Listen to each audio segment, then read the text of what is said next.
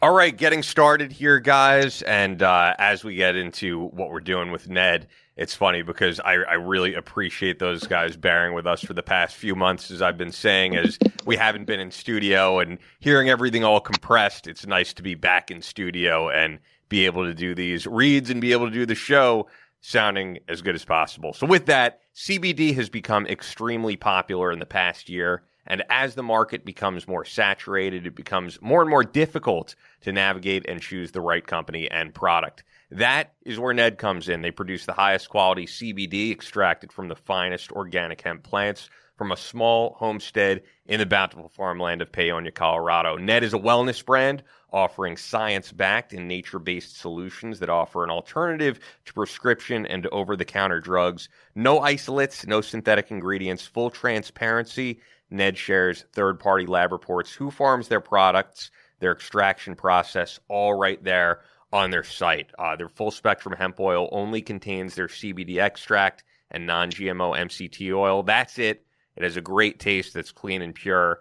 And yes, CBD could be used as a sleep aid, also used to treat insomnia, post-traumatic stress, depression, and just do your research. There's plenty to see right there on the site if you're thinking of checking it out. And I should mention, the latest thing that I got from Ned is their immunity blend. And this, I could tell you, is now something I am using every single day.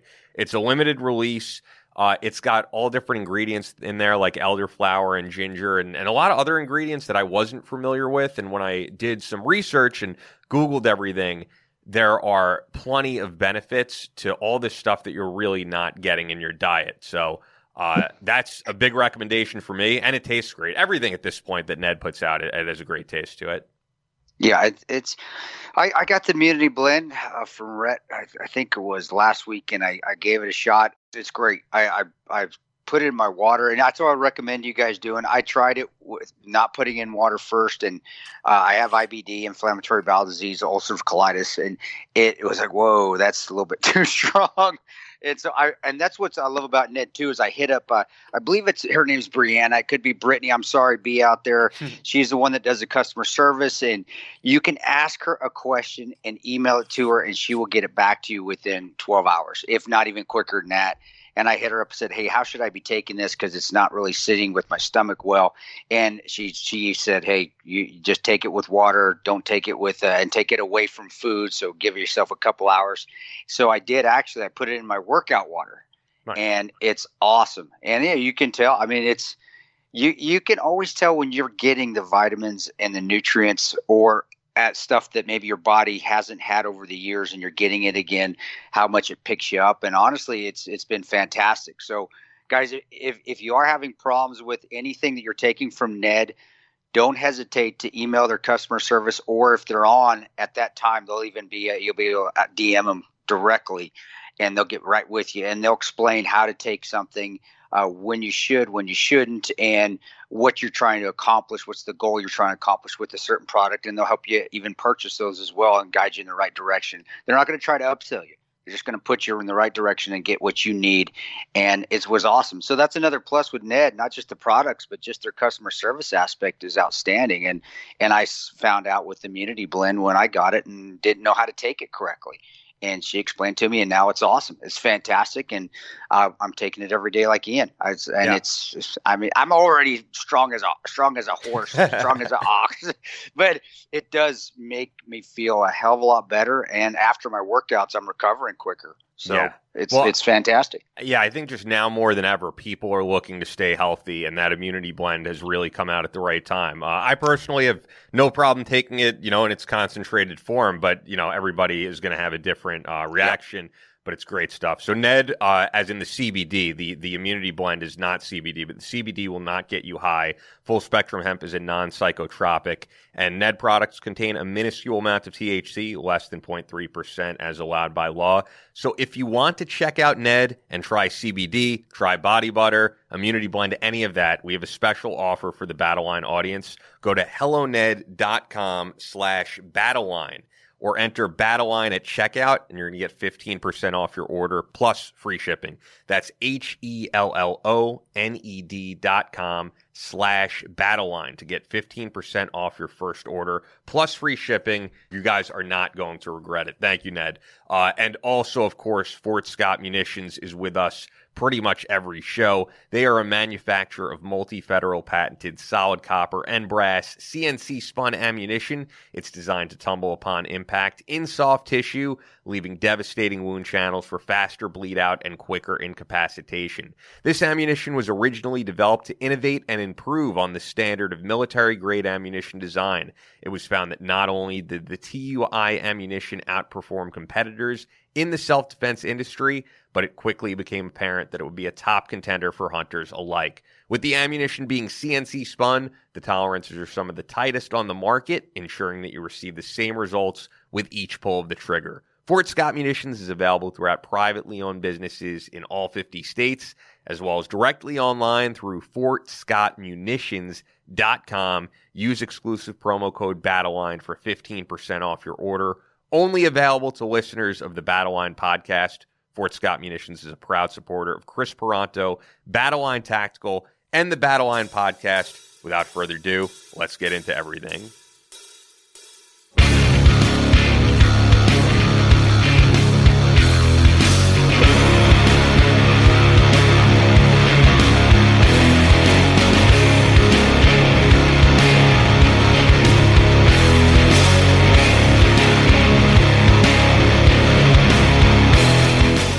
From Omaha, Nebraska to New York City, from planet Earth to extraterrestrial life in space, a podcast with no equal, engaged in unconventional warfare through your speakers and headphones.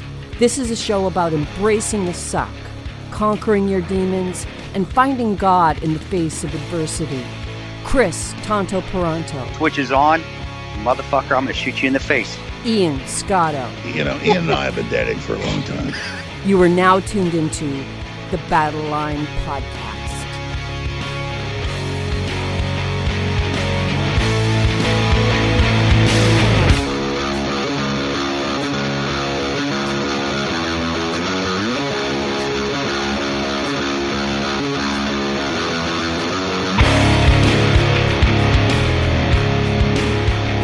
The switch is on. Episode 39 already. And I am psyched to have on your friend, Matt Waters, for this episode. Before we get to him, though, I am nerding out a bit over David Silvera posting, or putting pictures, sending them to you in the Battleline podcast shirt and with the American flag behind him, which is so badass, holding your book, The Patriot's Creed. And my reaction, as I said to you when you sent me it, was if you could only tell 13-year-old me that, you know, seeing Korn at Madison Square Garden, that the drummer for Korn will one day be listening to your podcast and wearing the shirt of your podcast. As I said to you, I'd probably say, what the hell is a podcast? But once you explain that to me, because it was 1999, I would be pretty amped. Isn't that coolest thing? And he, dude, the dude has actually, Dave is, him and I have probably, since the podcast, we've talked maybe once or twice a month. And also, we've become friends. He's a great guy, tremendous individual, tremendously motivated. He's always out there. He calls me after he runs. He's one of the only guys like myself that will call when he's running or after he's running.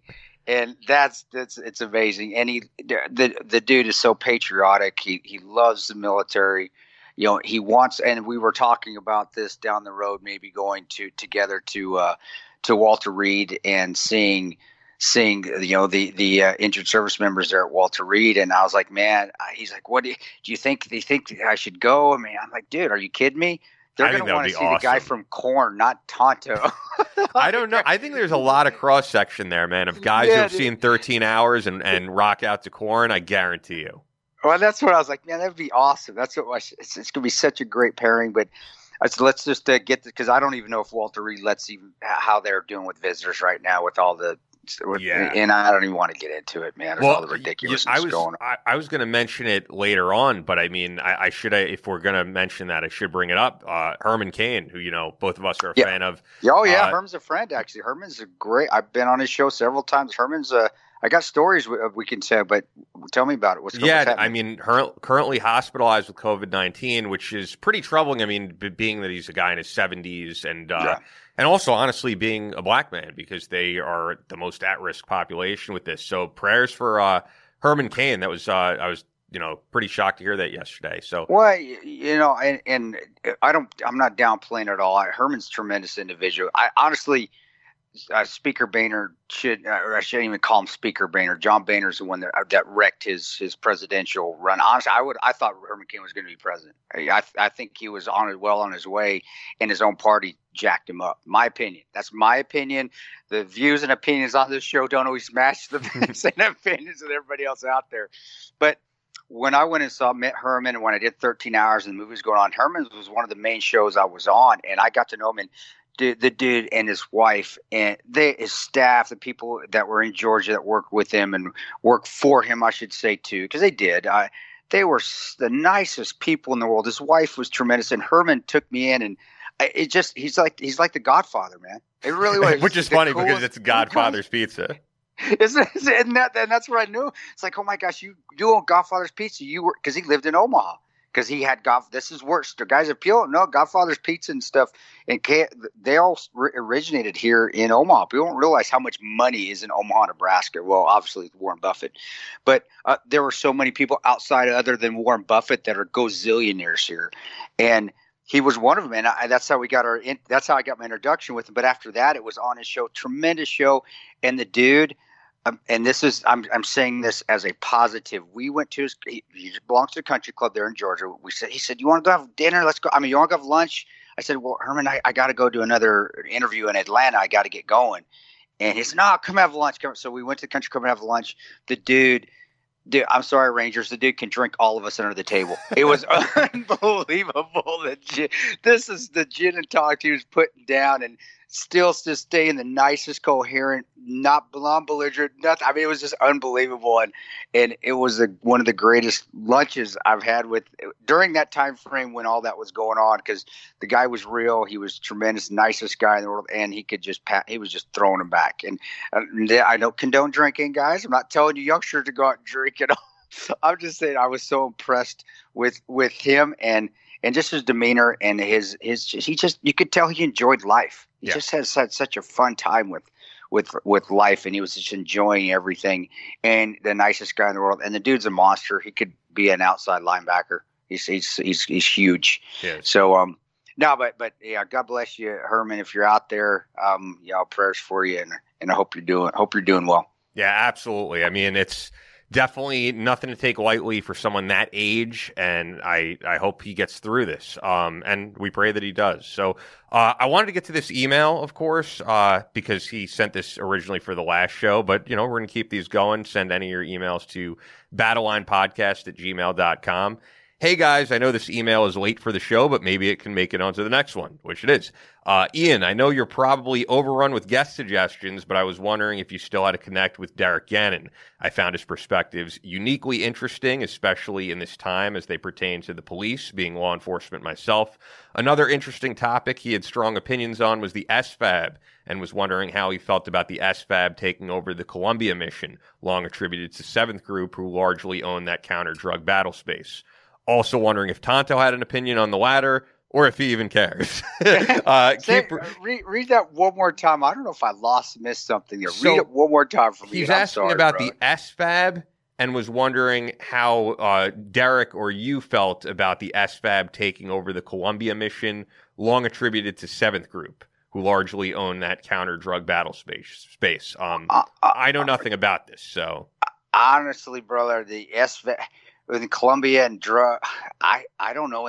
I want to speak eloquently on it, but I can't. I don't speak eloquently anyway. But brother, whatever counter drug mission is going on down there, whoever needs to be in there, whether it's the group guys, which that's their battle space, or if you've got military contractors or security contractors or government. Brother, the war on drugs is never going to end. It's not. It's just we are until people stop using. It doesn't. I'll be honest. It doesn't really make a difference to. And it does. It doesn't make a difference to me who's down there. It really doesn't, because you're down there doing what you can, but it's not good. It's not. We're not making a dent into it. I'm being realistic. I wish I could say, war on drugs is going to end. No, it's not. Whether we legalize it all, we don't legalize it all. Whether we try to fight it with all the troops that we have or we don't, people in America want to use it, and I think we are the biggest users in the world of illegal narcotic substances. So until that stops, then the war on drugs is going to end. But that will not end because people have vices, and not everybody likes to live clean. I've been down that road before too, and I think a lot of our listeners have, and I think a lot of our guests have been down that road before too, and you have to find a way out of it. But until that ends, it really makes no difference who's down there fighting it. I think the group guys would like to stay down there because Colombia and I've worked in Colombia before. Yeah, it's fun. Do I want to go to Baghdad? Do I want to go to Bogota? Yeah, I'll go to Bogota 100 times over. And I think every guy out there that's worked in those battle spaces would say the same. Yeah, I'm going to Colombia because it's fun. And if you speak Spanish, it's even better. I mean, it's almost like you're working in the United States. Honestly, whenever I worked in South America or Mexico or Central America, I felt just as home as when I was working on the East Coast or working in DC or working in Denver. It was home. I mean, you have all those. So that being said, I know it doesn't answer the drug question per se, but that would be whoever is working there would be having the most fun working down there, but we're not making a dent, and we never will. And that's the realism of it. And people want to say cry foul or say, "Oh, you're an idiot." Well, no, because Americans will continue to use illegal drugs and will continue to use narcotics, and until that ends, there's never going to be a shortage of drugs out there. It's a business, man. It's a business. So he ends that one with Keep Rockin', Adam K., and then he also wrote P.S. Still waiting for a Chief Beck show. So I'll address the rest of that. Derek Gannon was I actually asked to come on the show, and he had to bail out last minute. I will definitely get Derek on at some point. I mean, Derek is a great guy, great writer, and offers a very different perspective. I mean, Derek identifies himself as center-left, and he's former Green Beret. And I think most people in that community are not aligned with him politically. And I like talking to people who do come from a different perspective. And yes, he was always very opinionated on law enforcement. So it'd be interesting to get into that with him. As for Kristen Beck, absolutely. There definitely seems to be a demand to have Kristen Beck on the show. Kristen is awesome, and we'll definitely do it. I already could tell you that I know that if we have Kristen Beck on and I post some type of picture, there's always those people who have to say something stupid, and to those people, I genuinely say, go fuck yourself, because it actually does piss me off, man, because whenever we would have Kristen Beck on, it would be like, oh, you're advocating for this type of lifestyle or for transgenders in the military, which I'm definitely not. But Kristen Beck, like anybody else, served in DevGru, served in various SEAL teams, and I have the utmost respect. Doesn't mean I'm going to agree with Kristen on everything, but yeah, great person. And Kristen has also texted me when we started the podcast and said, you and Chris are patriots, would love to come on. So yeah. I'd love to have her on. And guys, if you are a God-fearing person, we aren't in any position to judge. None of us are, or any position to judge. Yes, I have opinions too. Same here. Exactly. But when it comes right down to it, the only person that's going to ever judge anything is God. And do I agree with what Kristen did? Or I wouldn't do it. No, I don't think. That goes without saying, of course. But that being said, no, that's not. It's not my place to say if it was right or wrong. It's God's place to say it was right or wrong, and Kristen will know, and so will I when we meet our Maker. That's when.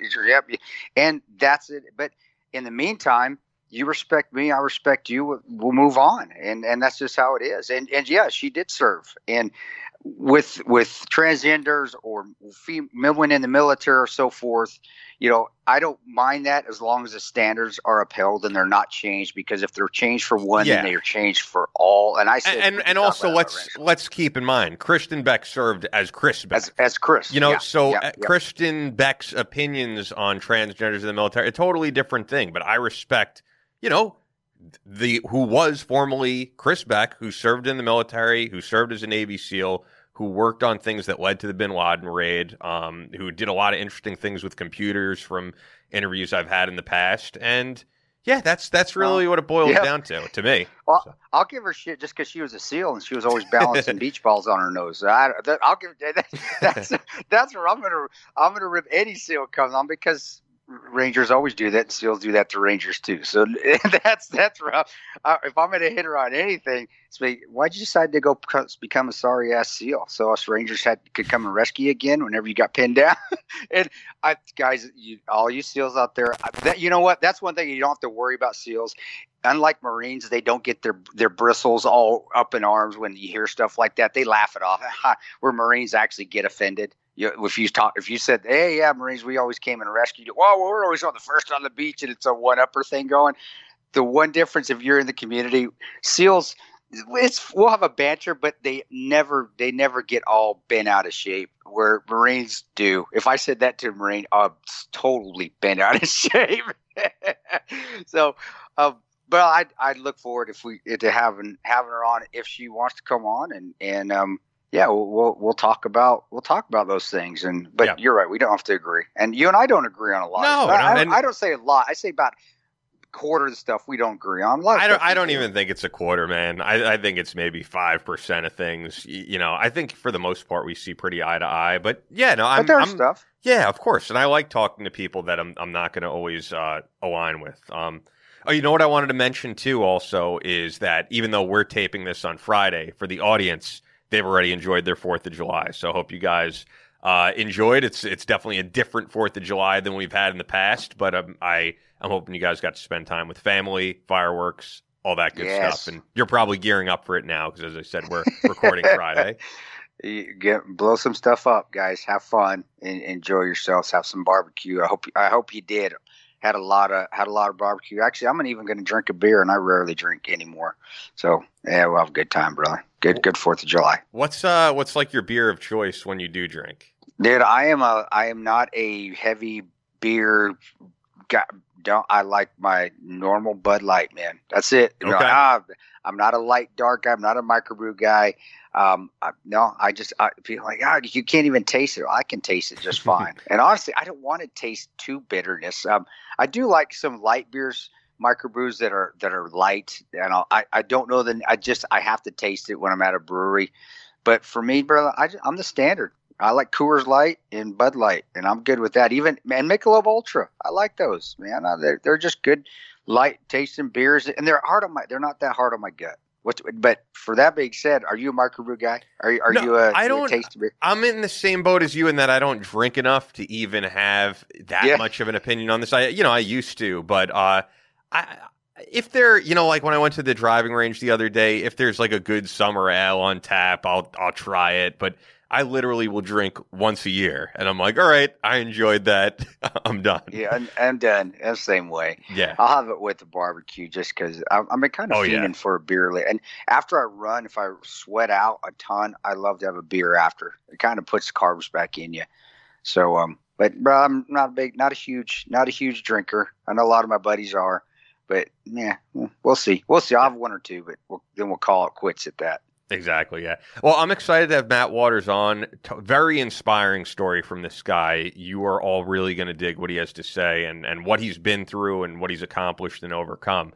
But before we get to Matt, of course, I want to let you all know that Fort Scott Munitions is a manufacturer of multi-federal patented solid copper and brass CNC spun ammunition. They're with us throughout this whole show and really keep us doing what we do. Their ammunition is designed to tumble upon impact in soft tissue, leaving devastating wound channels for faster bleed out and quicker incapacitation. It was originally developed to innovate and improve on the standard of military-grade ammunition design. It was found that not only did the TUI ammunition outperform competitors in the self-defense industry, but it quickly became apparent that it would be a top contender for hunters alike. With the ammunition being CNC spun, the tolerances are some of the tightest on the market, ensuring that you receive the same results with each pull of the trigger. And with everything going on, man, have you been making it to the range as often as usual, or? Oh yeah, actually, I just got back this weekend. I did. I work with a training company. Actually, I'm one of their faces called Mantis X. It's a dry fire training system, but it's also a live fire training system. I was in Kansas City at the at a rifle range and doing a commercial, but I probably shot five. Tanya told me that. Yeah, that was awesome. So Fort Scott Munitions is available throughout privately owned businesses in all 50 states, as well as directly online through fortscottmunitions.com. Use the exclusive promo code BATTLELINE for 15% off your order, only available to listeners of the Battle Line podcast. Fort Scott Munitions is a proud supporter of Chris Peranto, Battle Line Tactical, and the Battle Line podcast. And I know when you were out there, that's what you're shooting. Yeah, I was always shooting Fort Scott. Good stuff, and got a couple other ranges coming up here in the near future that we'll be using them. And you always plenty of pictures. And if you haven't tried Fort Scott, do give it a shot, literally. And I promise you, you're going to stay with it. You won't go to anything else. So joining us for the first time on Battle Line Podcast, Matt Waters, medically retired Army Ranger, who actually served in 2nd Ranger Bat with Tonto, lost his leg in combat from an RPG in Iraq, and is now a bomb tech, crazy enough, with a police department. I'm not going to say which because I know we spoke about that earlier. But really excited to have you on, man, and learn about your story and also learn about your background serving with Tonto, because I know that you're someone that you, Chris, speak very highly of. Yeah. Now, Matt, he was way ahead of me, though. I was a private. He was already tabbed out when I got there. So I was just a peon when I was there. I was just a little peon to him. So I looked up to him, though. And he's another ginger. I don't know what's up with Ranger Battalion. We just get gingers left and right. We got, if you didn't know that, Ian, just like Luke, just like Marty, just like Jack, and now we got Sergeant Waters here. Every one of them is a ginger. I don't know. I think we recruit in Ireland. I think that's how it works. It's part of the requirement. I don't know how. And then we get a few Mexicans up at 2nd Bat. So. Yeah, you try to find the folks with no souls, right? That's right. Tell us, because we have tons of guys that that listen, that want to join, men and women that want to join the military. And because of my past, and I speak highly of the 75th Ranger Regiment, they're interested in. So if you wouldn't mind telling a little bit of your backstory and then why you joined, and then, going up, because I came in when you're already tabbed out when I got there that second time. So maybe your experiences, people love to hear our experiences as privates getting basically hazed back in the day. I know you can say that on this show. So would you go into that a little bit before we even get into the stuff, as much as you want to talk about in Iraq, and then, to me, it's always amazing that how you, and the job you chose after Ranger Battalion for what happened to you. To me, that's you're a motivating factor to me. So I want to get in all that in if we can within the next hour. Well, thanks, man. Honestly, I was just a dude that needed a job once I left the military, but yeah, we'll get to that in a few. So let's see. I was born in California. My dad was LAPD. I grew up as a cop's kid. My mom was in real estate. And then when my dad retired from LAPD, I think 22 years, we moved up to Washington State, and I finished elementary school, middle school, high school, all that stuff. And that's where I joined the Army from. Did you take a RIP contract right off the bat? Is that what you decided right off? You took it was still called the RIP at the time. I think it's option 40 now. Yep. Yeah, was it like 11 X-ray? Was that the contract? There was 11X with the RIP, or if it was 11 X-ray, and then those guys were the SF babies, which not do that. It was something like that. I can't remember. Option 40 wasn't. I don't think that was a thing. I think it was 11 X-ray with a guaranteed try at RIP. Yeah. So when I was in high school, we actually had a family friend that had been at 2nd Bat, and I really looked up to him, and he was going to Eastern Washington University at the time. And I really looked up to him like a big brother. And my senior year, I'd known him since I was a little kid, but anyway, he was going to college in my town. And junior year, senior year, I started hanging out with him a lot more. And just a dude, like a Ranger's Ranger, you know what I'm talking about, Chris. That guy, you're just like, oh my God, this guy's the coolest. And he kept me under his wing, and treated me like a little brother. And I just heard his stories and saw how he acted. And I was like, yeah, that's for me, jump out of airplanes, blow shit up. Heck yeah. Yep. And, my parents had been saving money for a long time, or at least they told me for me to go to college. And about that point in school, I was just like, I'm not a school kid. You know, I go because I have to. My grades, I never really applied myself. So I was like, yeah, if I go to college, I'm just going to end up wasting my parents' money. So, you know, I was talking to my buddy, you know, and hanging out with him. And I'm like, yeah, that's for me, you know, sneaking around in the bushes and playing with guns and explosives. So then, I ended up joining right as I turned 18, delayed entry program. And then I had the summer off, and then I reported for duty. I think it was October 1st. Oh, you had good time then. I mean, it got a little chilly, but you're bending honestly at a perfect time, at least to start off the bat. Yeah, perfect weather, especially coming from the Northwest. Yes. Oh, Lord. It was still warm and humid and all that, but it wasn't like, you know, that, oh my God, heat and like going out in the sauna and all that stuff. Yeah, like You're training right, exactly. in a wet sauna for 24/7. Yep. Oh, yeah. It even snowed on us at Benning in December. Yeah. Which we thought was all cool until the drill sergeant's like, okay, now it's time to go outside and roll around in it. And it was just like a dusting, so it ended up just, you know, a big mud pit. Yeah. So, you know, one of the little things that, you know, a joyful thing you think as a kid, but that the Army can take and go, yeah, guess what? No. No, yeah, we're gonna make it miserable. It's right. But that's how it was back in the day. When did you go through basic training again? What years was that again? Was that 97? 97. Yeah. Wow. I think I graduated January of 98. Yeah, and so it was still they hadn't. I know when the first time I went in was 95, and then when I came back in again and did it 99, you could tell there was that difference, that it actually had become softer. But I think really the stress car, I should call it the stress car generation, I don't think it came in until after 90, right around 97 is when it started to apply at Jackson, and then it started to filter down into Benning. And we never saw that. Yeah. So was there any remarkable stories you could talk about, or anything that happened at basic where you showed up and you're like, holy shit, I can't believe drill sergeants can still do this, you know, because you always hear horror stories. You think of the Full Metal Jacket, Arlie Ermy sort of. And I honestly, I had a couple of those when I first went in 95. Sure. Did you have anything like that with the drill sergeant where you just like, holy shit, I better mind my P's and Q's because this is for real? No, I mean, there was nothing like I'm in fear of my life type thing. I mean, there was that general, like, I'm in a different environment, I need to act accordingly. You know I'm joining the military. The military is about discipline and respect, and you know that was already instilled in me. I mean, my dad was a Vietnam Marine, and hearing his stories about boot camp. I mean, you want to talk about getting throttled? I mean, they would straight up punch you, you know, and do some other things. Like my dad saw one of his buddies.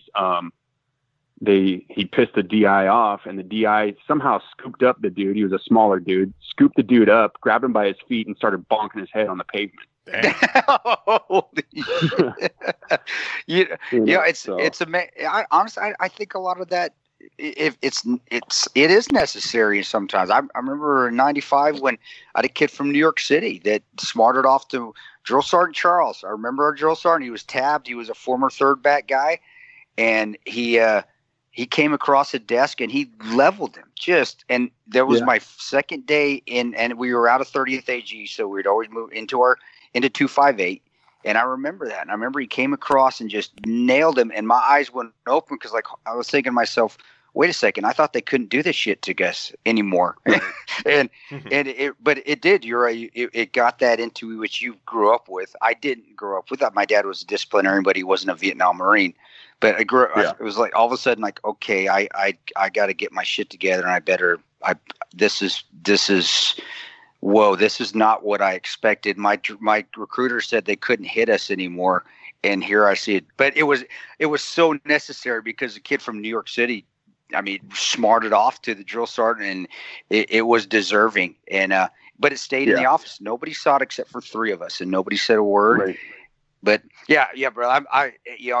When you finished, basic, and you airborne school, RIP. How was RIP? And I think talking about RIP is essential too, because people in the RIP, nobody really understands that RIP is not Ranger School out there. And as much as I say it, Yep. I was still explaining that to somebody yesterday or the day before. They're like, oh, yeah, so that person's going to go to RASP and then they get their tab. And I'm like, no. No, that's not how it works. Back up here. And I've explained it, to the point now where it's like you quit explaining it so in depth. Yeah. Yeah. My cousin's a ranger and he's at Fort Drum. You're like, okay. And that's where you just don't want to break their bubble. You don't want to burst the bubble. Right. I do the same thing. Like, okay, good job. I tell them be safe and thanks for his service. And but how? I think that goes to and I've mentioned on the show something Nick Irving once said to me as someone who was like a layman kind of coming to this community who's not a veteran. But unless you're in Ranger Battalion, you are not a Ranger. Seems to be what the consensus is, right? That is accurate. Matty has always been Sergeant Waters there. I love, and I always knew him as Matty. Always, everybody in the battalion or in the company called him Matty. And I could, when I got my tab, I was able to call him Matty. Before that, it was specialist, always specialist. But with that real Ranger, it is. I would always say that too, dude. And you don't want to be offensive because Ranger school's not easy. It's no joke. No. You're not downplaying it, but you're not a real Ranger unless you've got that scroll and that tab. And that's, I don't know, Matty, put your opinion in, put your 2 cents in there, man.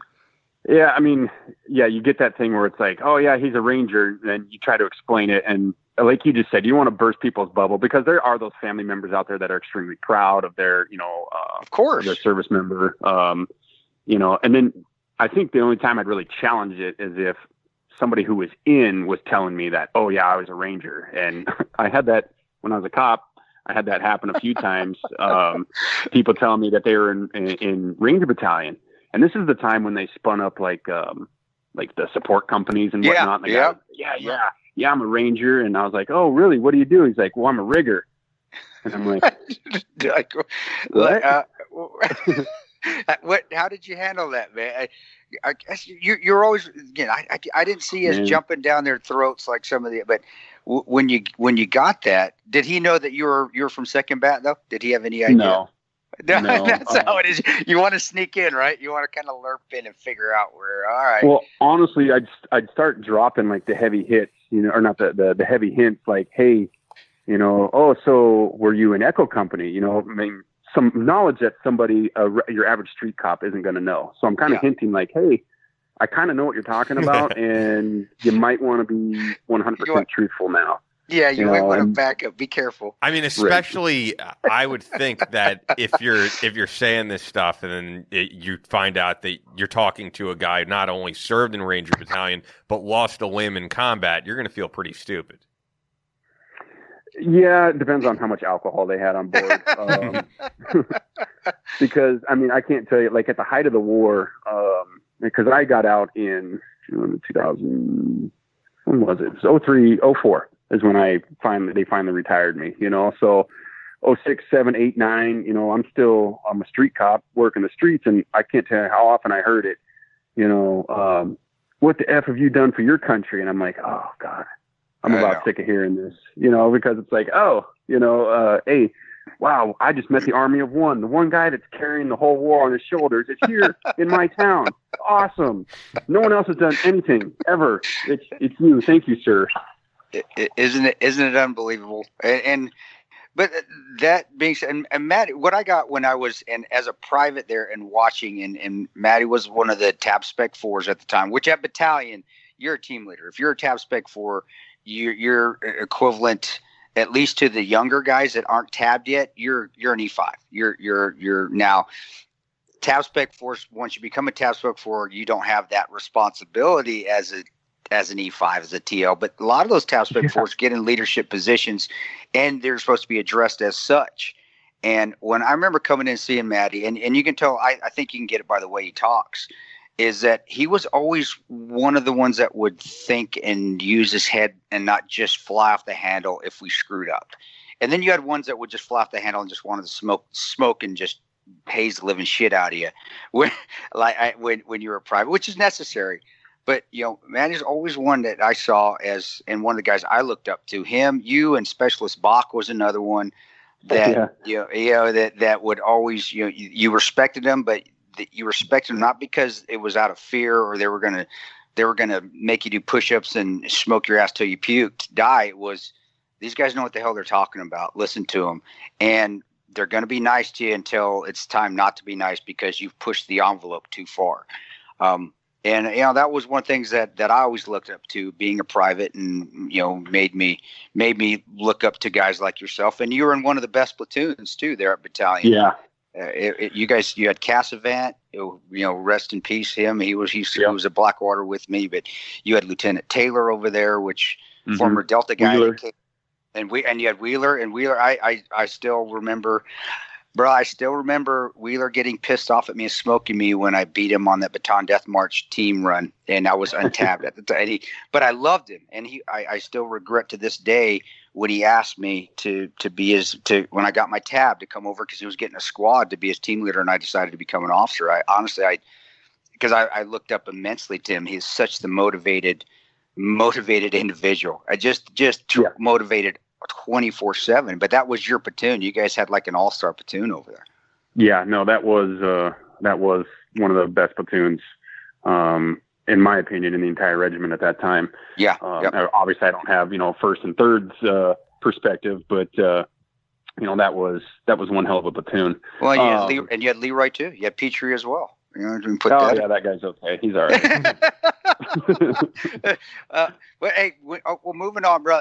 Get into it and Battalion. And I know, I don't know how hard it is for you to talk about. I know you went through your ups and downs, and we can get into that a little bit. Yeah. But can you tell a little bit about the mission of what happened? And I know you've probably said it a million times. I feel you, brother. You get out there and speak too, and do it. You're a public speaker every once in a while, and you tell your story to people.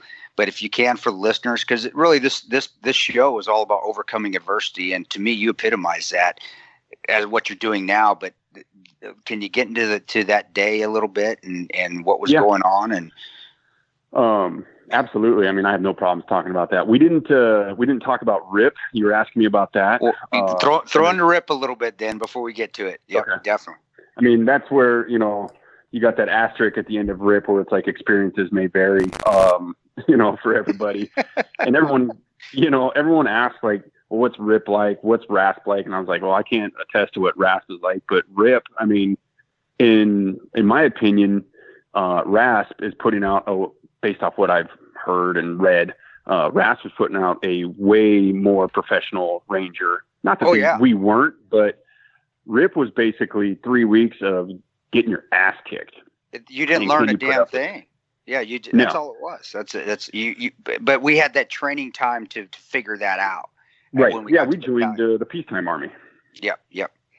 And it was, hey, we're going to put you through this, and then we're going to kick you to your battalions, and then they'll pick up the training for you.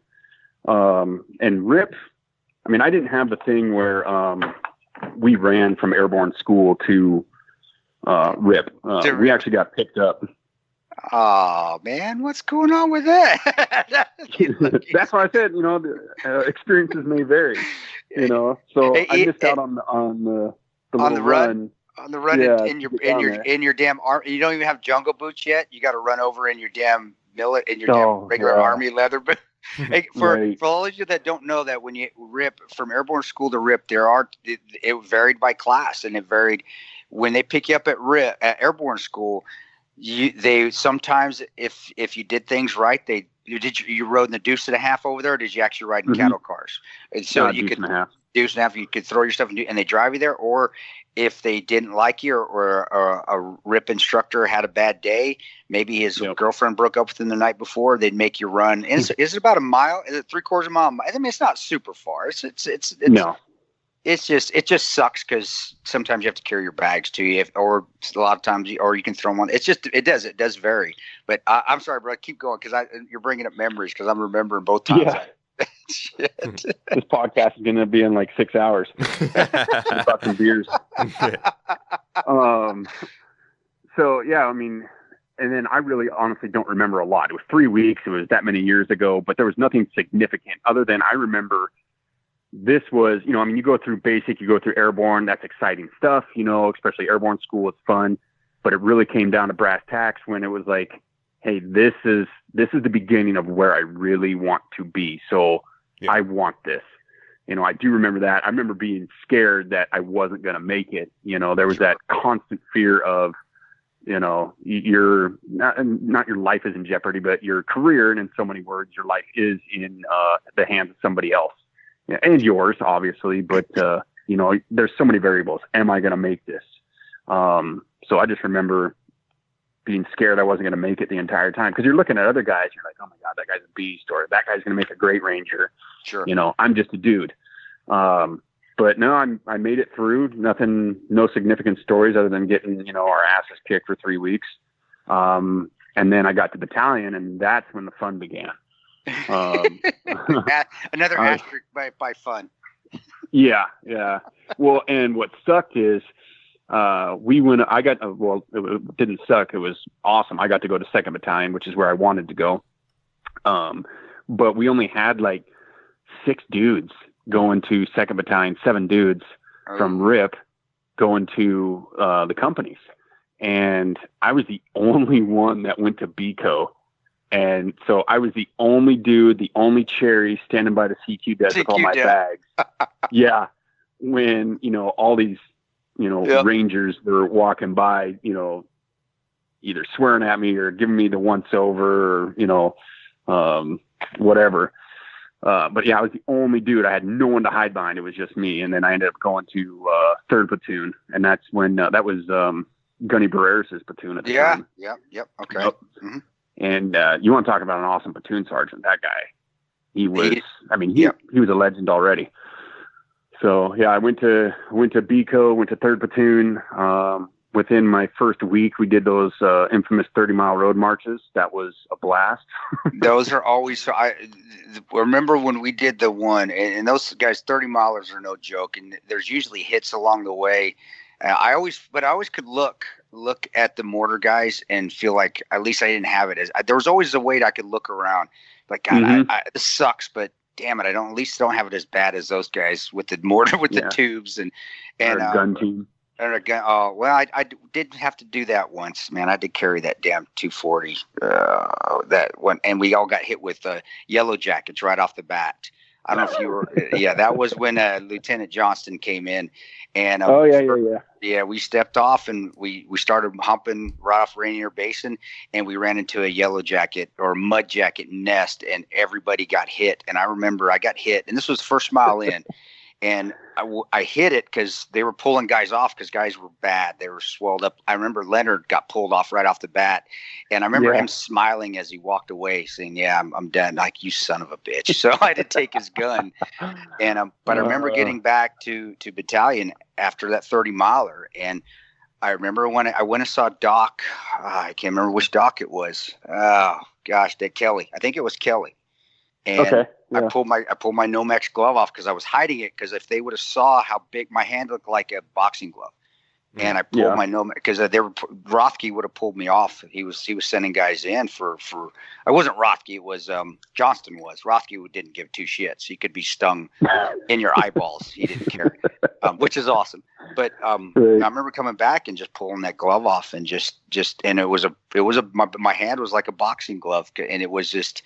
It was the greatest feeling finishing it at the end with all those injuries coming and seeing the guys that had just got stung and got pulled off right off the bat and be like, fuck it. It did suck, but when you got done, you did feel like you accomplished something. I mean, whatever it was, you accomplished. There was like a little door you opened that, man, maybe I'm a little tougher than what I give myself credit for.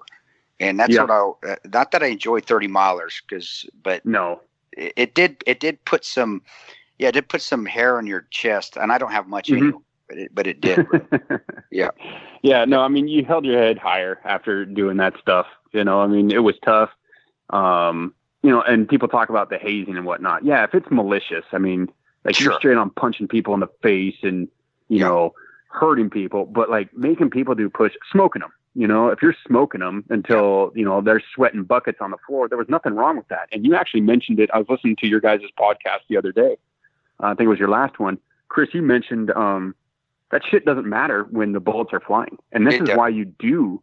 This is why you do that hard training. This is why you test people physically and mentally none of this timeout bullshit or, hey, this isn't fair. It's like, yeah, shit ain't fair when, you're in the mix. Brother, shit ain't fair. You don't when that rocket or something hits and it hits over here and kills your buddy, but you missed you. That's not fair. But there's no reason behind it either. It just shit happens, and that's why you have to go through. You have to have that. And I malicious hazing. I agree with you. Well, I call it hazing. Yeah, I do call it a little bit because it's still an indoctrination. You're still getting punished, but there's a means behind it. And if you can't handle that physical with a little guy in your ear, maybe it's. And remember, who was a dick? Rage Battalion. That was that guy that you just didn't want him to smoke. Really, the only person I could think that was, at least initially, till I got my tab, was Leonard, because he has a tab before me. He kind of, but that was just his way. But he wasn't malicious. He just was a dick. But I needed that. You needed to deal with it, because you can't deal with that shit. How are you going to deal with it when your buddy dies next year, or somebody's shooting, or you lose your leg by an RPG and you have to continue on, and that's, and we'll get into that. But you're right, bro, and that's why again, like yourselves, we had a great company, guys like yourself and Bach and Dalton was another one, tremendous. Oh yeah. Just guy, and Dalton, for those who don't know, Sergeant Dalton, or who was Specialist Dalton at the time that became a sergeant while I was there, I think people need to read about his story. The dude is holy crap. He's just a beast, but he was so professional, and I didn't mind getting smoked by you guys, because I knew why. I always knew. And every once in a while, though, Bach caught me one time in the bathroom. I was hiding in the stall. I did, because I was like, I ain't getting smoked today. I'm tired of this shit. But I'm sorry. I'm manipulating. Continue on though, because you're bringing up some good memories in my head too, dude. But yeah, with the when you're at battalion now, and we're getting ready to now, were you a team leader at the time when you were deployed to Iraq on that deployment? You were a 5? Okay, so if you could go from there, man, let's talk about that. Well, our first deployment was to Afghanistan. I was a team leader then, and that was 2002. Yeah, that was 2002. Wow. And not a whole lot happened. I mean, we got mortared once up in where the hell were we? Was it Bagram area, or were you up close to the coast up on that portion? It's what was it? Jabad? Abad? Yeah. Okay, up on the Jabad. Yeah, somewhere Jabad up there. Airfield. Yep. Because we set that up, not the airfield, but we pushed way out into the boonies. Yeah. And set up a place up there. We got mortared one night, and I think only 2 landed. And I remember, somebody yelled incoming, and we all started laughing. Like, somebody goes, "It's coming!" And then you hear, like, across the tent, you just start to hear people just belly laughing, because it's like, that's the crap you only hear in the movie. You hear that in the movie? It's like you're back in the Nam, dude. What's going on? Right. And then, I mean, it was, I don't want to say it was a joke, but I mean, there's so many other people, like the boys at Haditha Dam, that got shelled. Some of the other stuff, it's like 2 rounds coming in and someone yells incoming. I get it. It's like, hey, heads up, stuff's coming in. And we didn't know only 2 were coming in, but there's other boys that put up with so much other crap than we did. Yeah. And that was about it in Afghanistan. And then we redeployed. You go through your training cycles, all your RF cycles and all that. And almost a year to the day, we deployed to Iraq. It was March both times. Then we deployed to Iraq. I think we were making runs across the border to begin with from Saudi. Okay. And then we pushed up to Bayap. That was a pretty rad flight, sitting on the back of a Chinook. You can see, I mean, I don't think they were shooting at us, but you could definitely see tracers. You have your night vision on, you can see tracers going here and there. People don't realize how cool that is unless you've seen tracers under your nods, and when they're not coming at you, but they're close. Because it's the coolest fireworks you'll ever see. They're so awesome to see that, and to me, you're just marveling, going, man, how cool is this? Who gets to see this shit? That's how I was. Thought. I was like, man, this is awesome. And I can't even imagine on the back of a Chinook. I was always stationary when I was watching, but that would have been amazing to see, dude. Just the green and the green lights just shooting straight up in the air because you feel like you're in a movie. I my opinion, that's me. Yeah, I mean, it's one of the greatest shows on earth, and you get a front row ticket, front row seat. So then we land at Biap, and at that point, I think we were Armor, I think, had secured the perimeter, and other units had obviously cleared it before we got there, but we were one of the first units to set in there, and there was no hard structures. There wasn't even tents. In fact, we were sleeping in a hangar, and a couple of us called it the planetarium because that thing was so full of holes that when the sun came out, it's kind of shaded in there. It looks like stars everywhere when you're looking up. Was that from all the shrapnel? Was that from shrapnel? Yeah. Okay. Wow. Yeah, I can't remember. As you were facing the building on the right side, up on the roof wall line, there was a huge hole. Something big came in there. But yeah, there was holes all over that thing. And then pigeons, I guess they're like flying rats. They can survive anything. There's pigeons everywhere. Yeah, we were sitting there when one of the first C-17s came in. And then all the supplies start rolling in thereafter, and we were running missions out of there. Wow, that's cool. Going all over, all hours of the day and night. Nothing significant though. We did a lot of missions. I don't want to say we were running and gunning, but we were running a lot out of there. I remember those days when you go out, you sleep for however long, and then you're putting on wet DCUs from your sweat. They didn't even have time to dry out before you're going back out. Well, and that's why the training, that's why all that's so important. Man, that's why I'm people realize. Yeah, like Ranger School going days on end, that's why, for when you do this.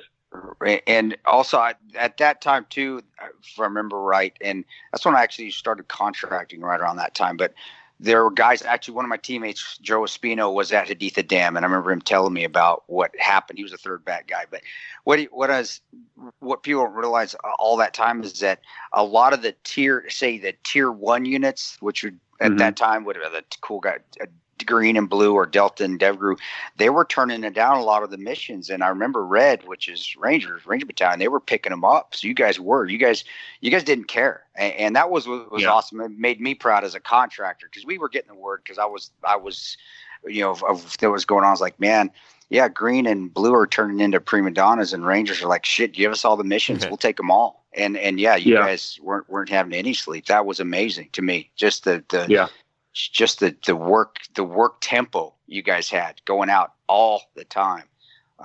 And at my level, being a team leader, you didn't know whose mission you were taking or whose it was. You're just like, okay, we're going out. Okay, we're going out. We're going. You're just happy to be here, dude. Just happy to be here. Let's do it. You're just doing your PCIs. You're just checking your boys, and you're making sure at your level everything's good to go. You just have faith that everything above you is in the right pecking order. And then, in fact, one night you mentioned the super cool dudes. I remember the super cool dudes were out there doing a mission one night, and their bird, I think, obviously 160th. And those, you want to talk about some shit hot flyers. I mean, I always was able to relax when I was in the hands of 160th, just because it's like, these guys are the shit. Yeah, and they were. They were. I always felt at ease flying on their birds. And I remember we got spun up one night. I can't remember if we were QRF or not, but it was my squad actually. The super cool dudes had gone in on target, and their Black Hawk had clipped wires with the rotor blades, and so they spun us up as a QRF. And I actually got to fly over Baghdad on the bench of a Little Bird. That was badass. Dude, how did you? That would have been awesome. And you were flying from Biap. Do you know what part of the city were you going out to? Were they clipping in Solder or Karata? But doing that, riding over on a helicopter over the city. I got to do that with and when Blackwater spun up, all their pilots, all our Little Bird pilots were task force guys, because that's all there, which was smart. And dude, doing that on Little Birds, riding on the skids over there, and you got to be on the bench with those MHs. You just unbelievable. And I tell people about when you bank, because you're not locked. I don't think people understand. People always think, well, are you locked in? Are you snapped? No. Tell people you're sitting there, and the G-force is basically keeping you on the bird when you're banking and turning. Explain that a little bit and how that feels. Yeah, I mean, seriously, when you're not buckled in, I mean, when I say buckled in, it's like, hey, you have your rigger belt and, you know, a length of tubular nylon. I think we even had the cool safety lines at that point. And it's a D-ring, not a D-ring, a snap link. Snap link. Yep. It's a snap link, and you literally just go click into the side of the bird, and you're just sitting there. So yeah, I mean, they tell you, they're like, and it was cool because it was at night, so we had our night vision down, flying over the city, and you know, we've already flown on little birds. We've already had the safety briefs. They just double tap. They're like, hey, if we shoot, just remember when we're banking not to shoot your feet or my rotor blades. You're like, yep. Yep. That's crazy, man. That's it's just crazy. It's crazy. The first time I banked on one of those, dude, I'm gonna lie, I screamed like a little girl because I thought I was gonna fall off. I feel like I would be the same way, man. I don't do well with those situations. But when you get used to it, Ian, because after the first turn, you realize you're not gonna fall. And after and they know so much how to do it with the G-forces, they've got it figured out, that it becomes so fun. It's just it's the coolest. It's like doing a roller coaster and you're being able to hold a gun. So basically you're in a roller coaster with a rifle. And it is. I remember coming in one time, and we did one training where I did that. And I remember coming in, I wasn't for real. It was training. And I was on a bench, and I remember the dude coming in, and he was saying, cover the pilot was getting into it. And he's like, fucking shoot that thing. Cover me. Getting me all motivated. I mean, that's just how cool the 160th guys were. And Sergeant Waters is right, man. You never felt like you were in unsafe hands. You could get on that and you'd be like, I'm good. These guys got me. That's awesome. Yeah, that sounds like true brotherhood there, and guys that you could trust. I know we touched on it. You know, we're going to touch on it a few minutes ago, and we're getting into all sorts of other stuff. I do want to make sure that we get into, as Tonto mentioned, kind of your injury and persevering, because I think that's going to be a really inspirational story. Yeah. I know we're fast forwarding through some things, but I do want to make sure that we hit on that and kind of get into, as Chris asked, like, where were you that day and what went down? Yeah. So it was, I mean, I can't remember I mean, I know what's the date it was when I got hurt, but when everything started rolling together, I don't know. There is an article, some guys shared it on Facebook recently, Flash to Bang, about that day.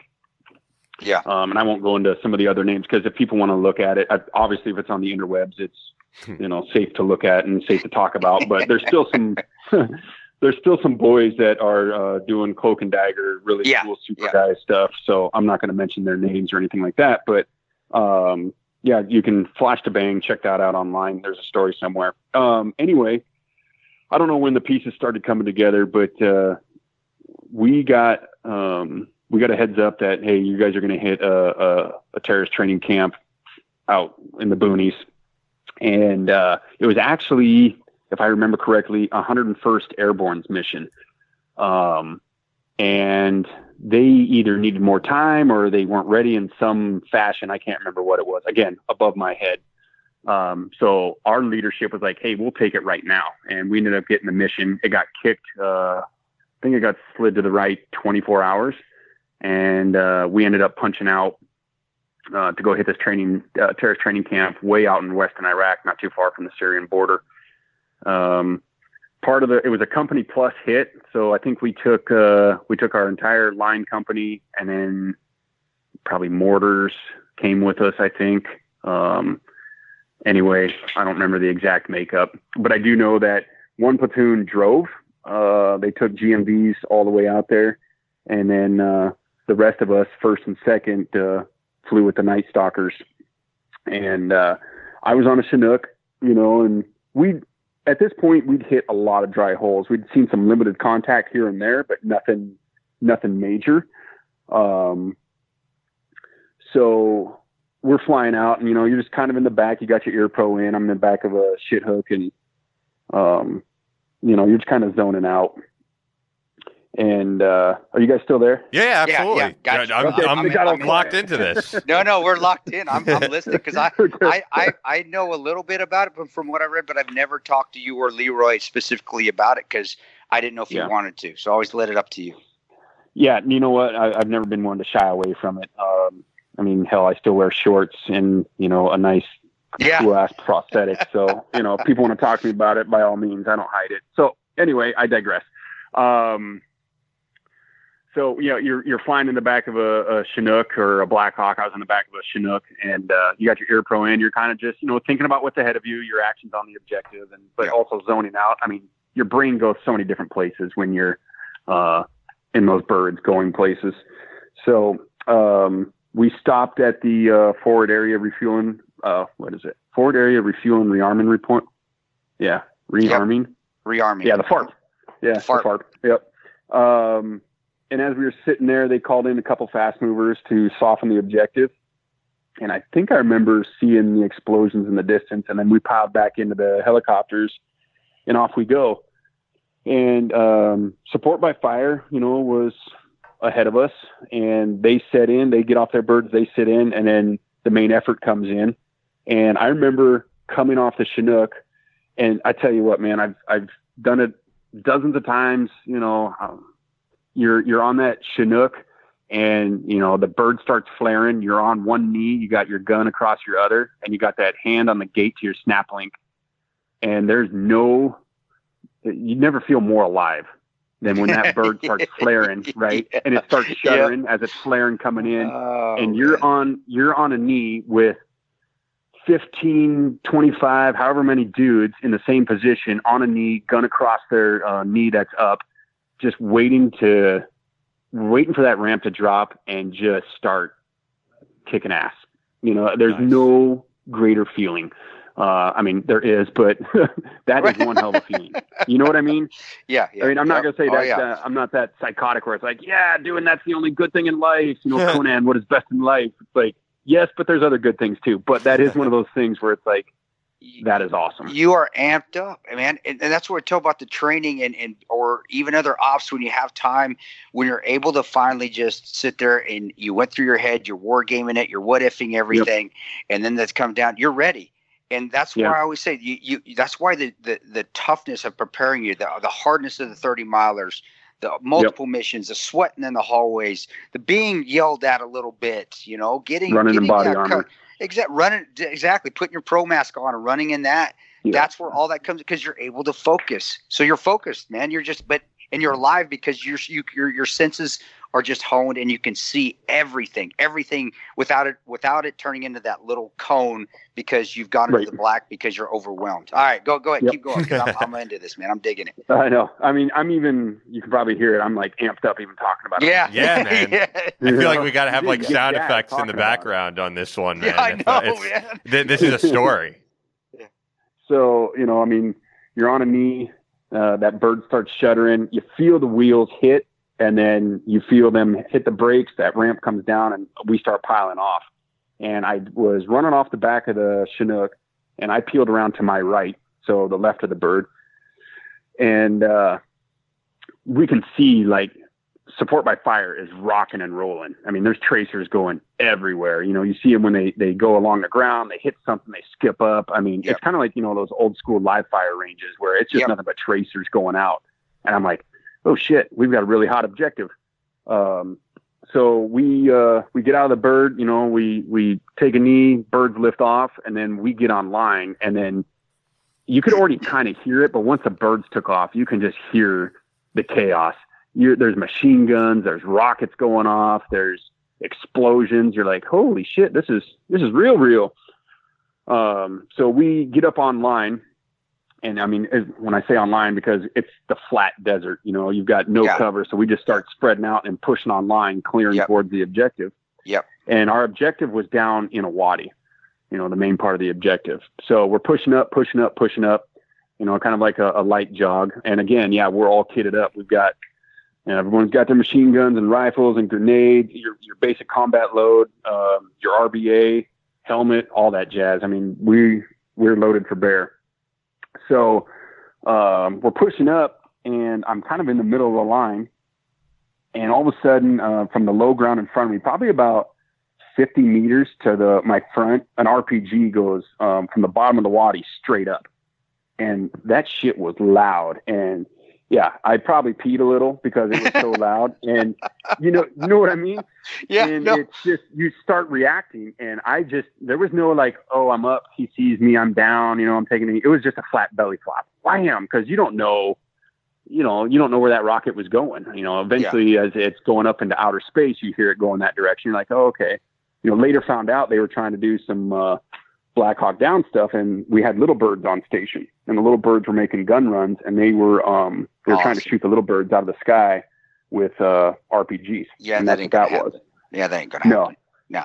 So we all get back up and start pushing on, and then another one, we're quite a bit closer. Another one goes up, and you kind of get back down, but you're realizing that, okay, I can see in front of me because of my night vision. There's a fire burning in the wadi, so there's tons of light. We're still in the shadows. I can see I have no targets in front of me, so I know that RPG is not coming my way.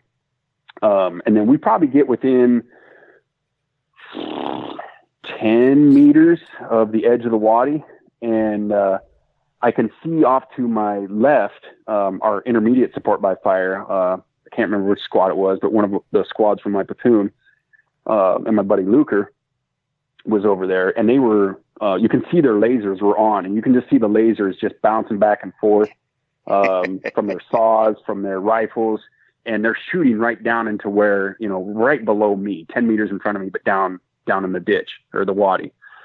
And I'm like, oh shit. And I'm realizing, I'm like, that's where I'm supposed to be going here in like a couple seconds. There's somebody still down there.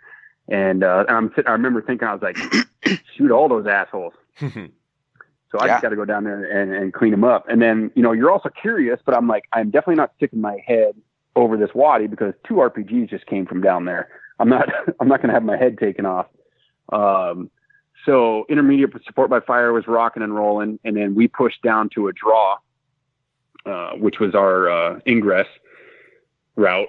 And right there in the draw was where they were, the bad dudes were, that was their driveway. They were using that for their vehicles in and out of the wadi, their ingress and egress route. And we get into the draw, and at the back of the draw, or I guess the front of the draw where it opens up into the wadi pretty wide, I could see a vehicle sitting there, or what was left of it. The close air support. And I think we had Spectre on station too. Jeez. Oh yeah, man. We came in heavy. And I don't know which air asset it was, but I mean, seeing a vehicle, it didn't last very long. And if you guys have ever seen a vehicle burn, there's nothing that burns like a vehicle. There's no putting it out, and it was bright. So now it's washing out our night vision, and it's lighting up the whole wadi. And I'm like, oh my God, because I could see all the way to the other side of the wadi now without night vision, plain as day. And I'm like, dude, this sucks because this is my area that I'm going to need to go and fight in. And now they can see us a lot better because of this fire. And I'm probably, 15, 20 meters away from that truck, and you can feel the heat. And I'm like, oh, maybe I'll throw some dirt on it. And I'm like, and immediately you're like, no, that's stupid. You're going to need like 2 fire trucks to put that out. And, fire department's not out here. And I remember my squad leader, he's one of the guys that went and did bigger and better things, so I won't mention him.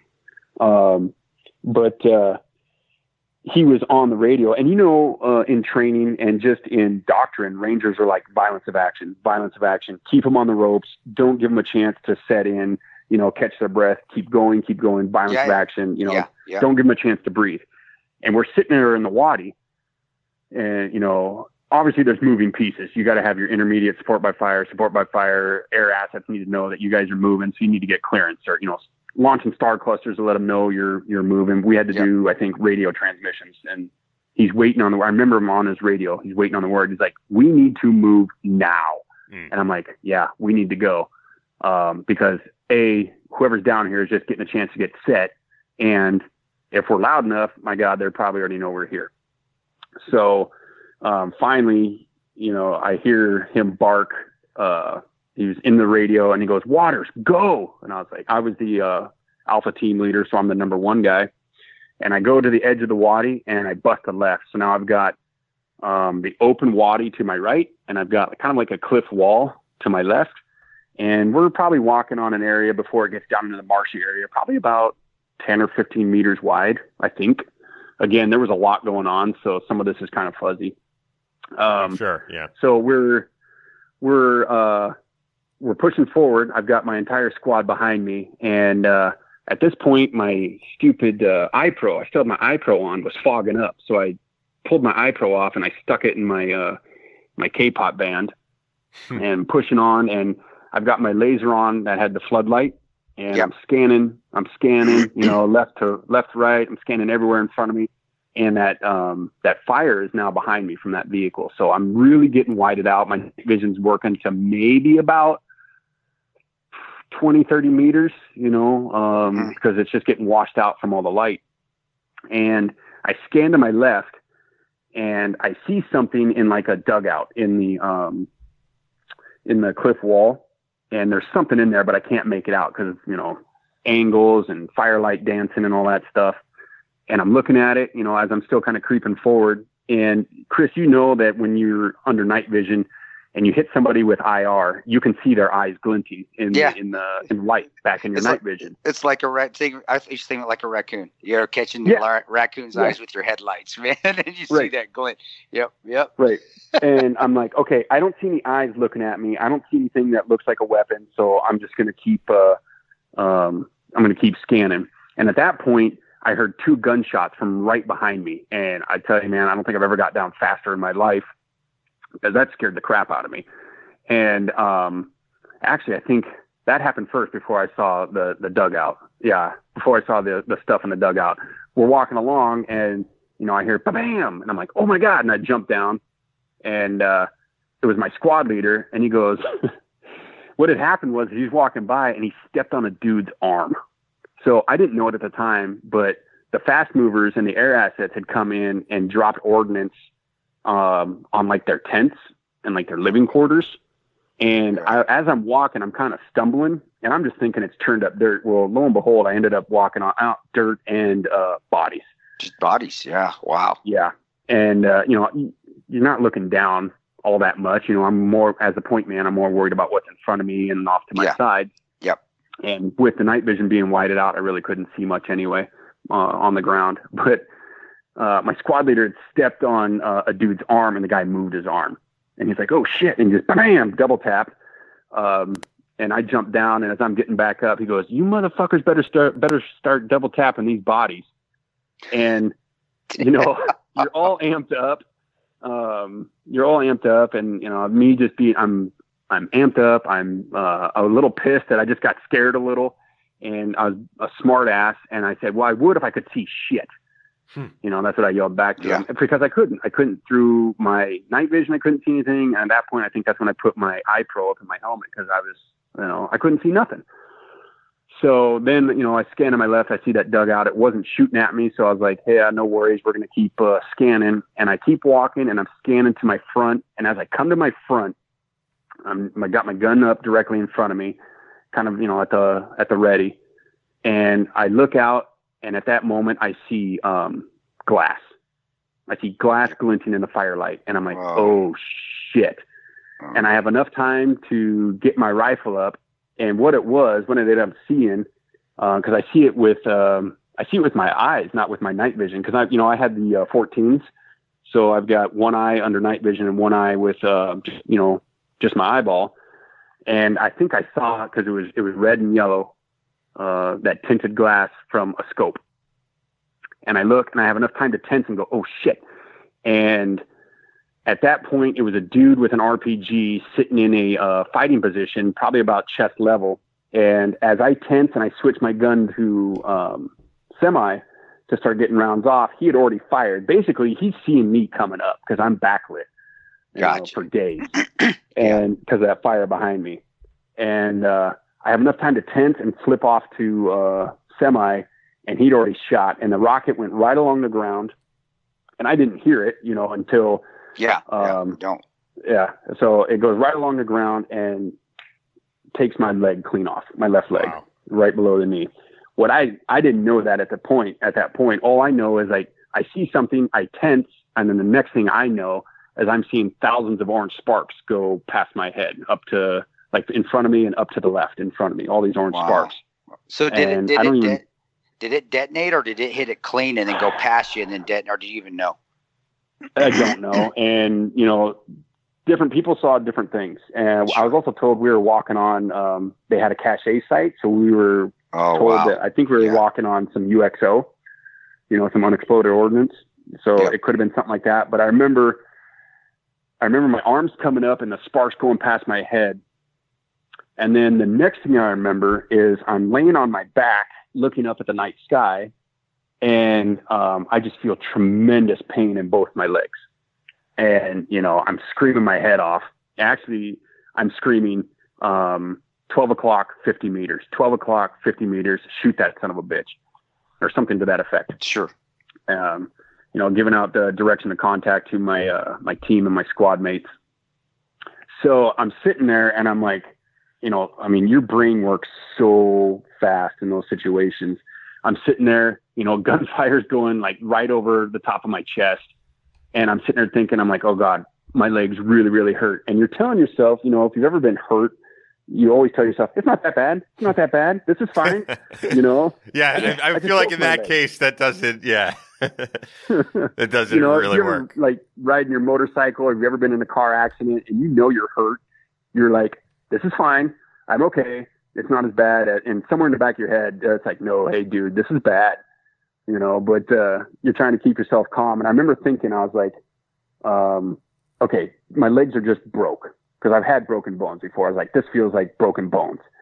And I remember I'm on my back and I lift my head up and I look, and at my left leg, all I see is shredded pant leg and blood dripping down in the firelight. Yeah.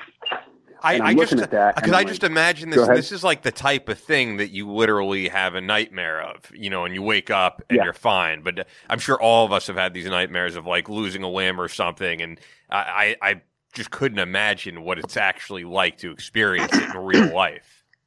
What's amazing, and if you listen to Sergeant Waters or to Maddie, you hear his voice. He's trying, and this all goes back to the hardness, the being prepared is toughening you up in our culture now, where we've become so soft on each other. This is the mindset that toughness makes, that you are damn near could be mortally wounded. He is almost, literally could bleed out, lost leg. And he's telling himself, it's not that bad. It's not that is fucking amazing. I don't give a fuck who you are out there. I'll give it to you. How many broken, what you're thinking to me, bro, that gives me chills. And it takes a lot to do that for me. Because but that's you, dude, and that's how I saw you as a private. You were so fucking. You're hard, dude. You were hard, but you were tough, and I'm looking at you, and I wish I would have been there with you. But that does not surprise me with your mentality, and that doesn't surprise me with a lot of Rangers mentality, because that's how it is. That's what all that toughness is for, man. Now, I know. I know you're. No, what I'm going to say is that wasn't like an overt statement to myself, like, hey, I'm so tough. Like, no, hey, not dude, at all. You need to pick it up, because honestly, I was just so scared. That's all it was, is I'm telling myself so I don't freak out. You're trying to keep it together. Yes. Yeah, I was scared at that point. Beyond belief, but you're telling yourself, hey, this isn't that bad. It's not like, you got a bad blister and you're like, hey, this isn't so bad. I can keep fighting. I can keep going. I knew I was out of the fight, and I knew that, I'm not knocking on death's door yet, but this is some serious shit, and I'm scared out of my mind. So I'm telling myself, hey, you're okay. Calm down. You're okay. It's almost like selfish just to say, like, self-preservation stuff. Like, you're okay. Get through this. But it wasn't, because I will defer to other people that are tougher than me. I don't think I was that tough. I just got put in a spot, where I got lucky. There were some other things that came into play, but I look at dudes like Wheeler, that were tough dudes. Battagliano, that were tough dudes. Yeah. To me, I'm just, like I said before, I'm just a regular dude. Anyway, I know we keep getting sidetracked. So I'm sitting there and I see my shredded pant leg hanging in the firelight, and I'm like, I just remember thinking, son of a bitch. And you're like, no. I remember thinking, dude, no, I'm Matt Waters. This is not supposed to happen. This is not my plan. You know, I did not see this coming. I mean, not that you could see it coming, but it's like, I didn't plan for this. Hold on. You know, all this, you start like the self-denial stuff. You're like, no, wake up. Okay, this is just a nightmare.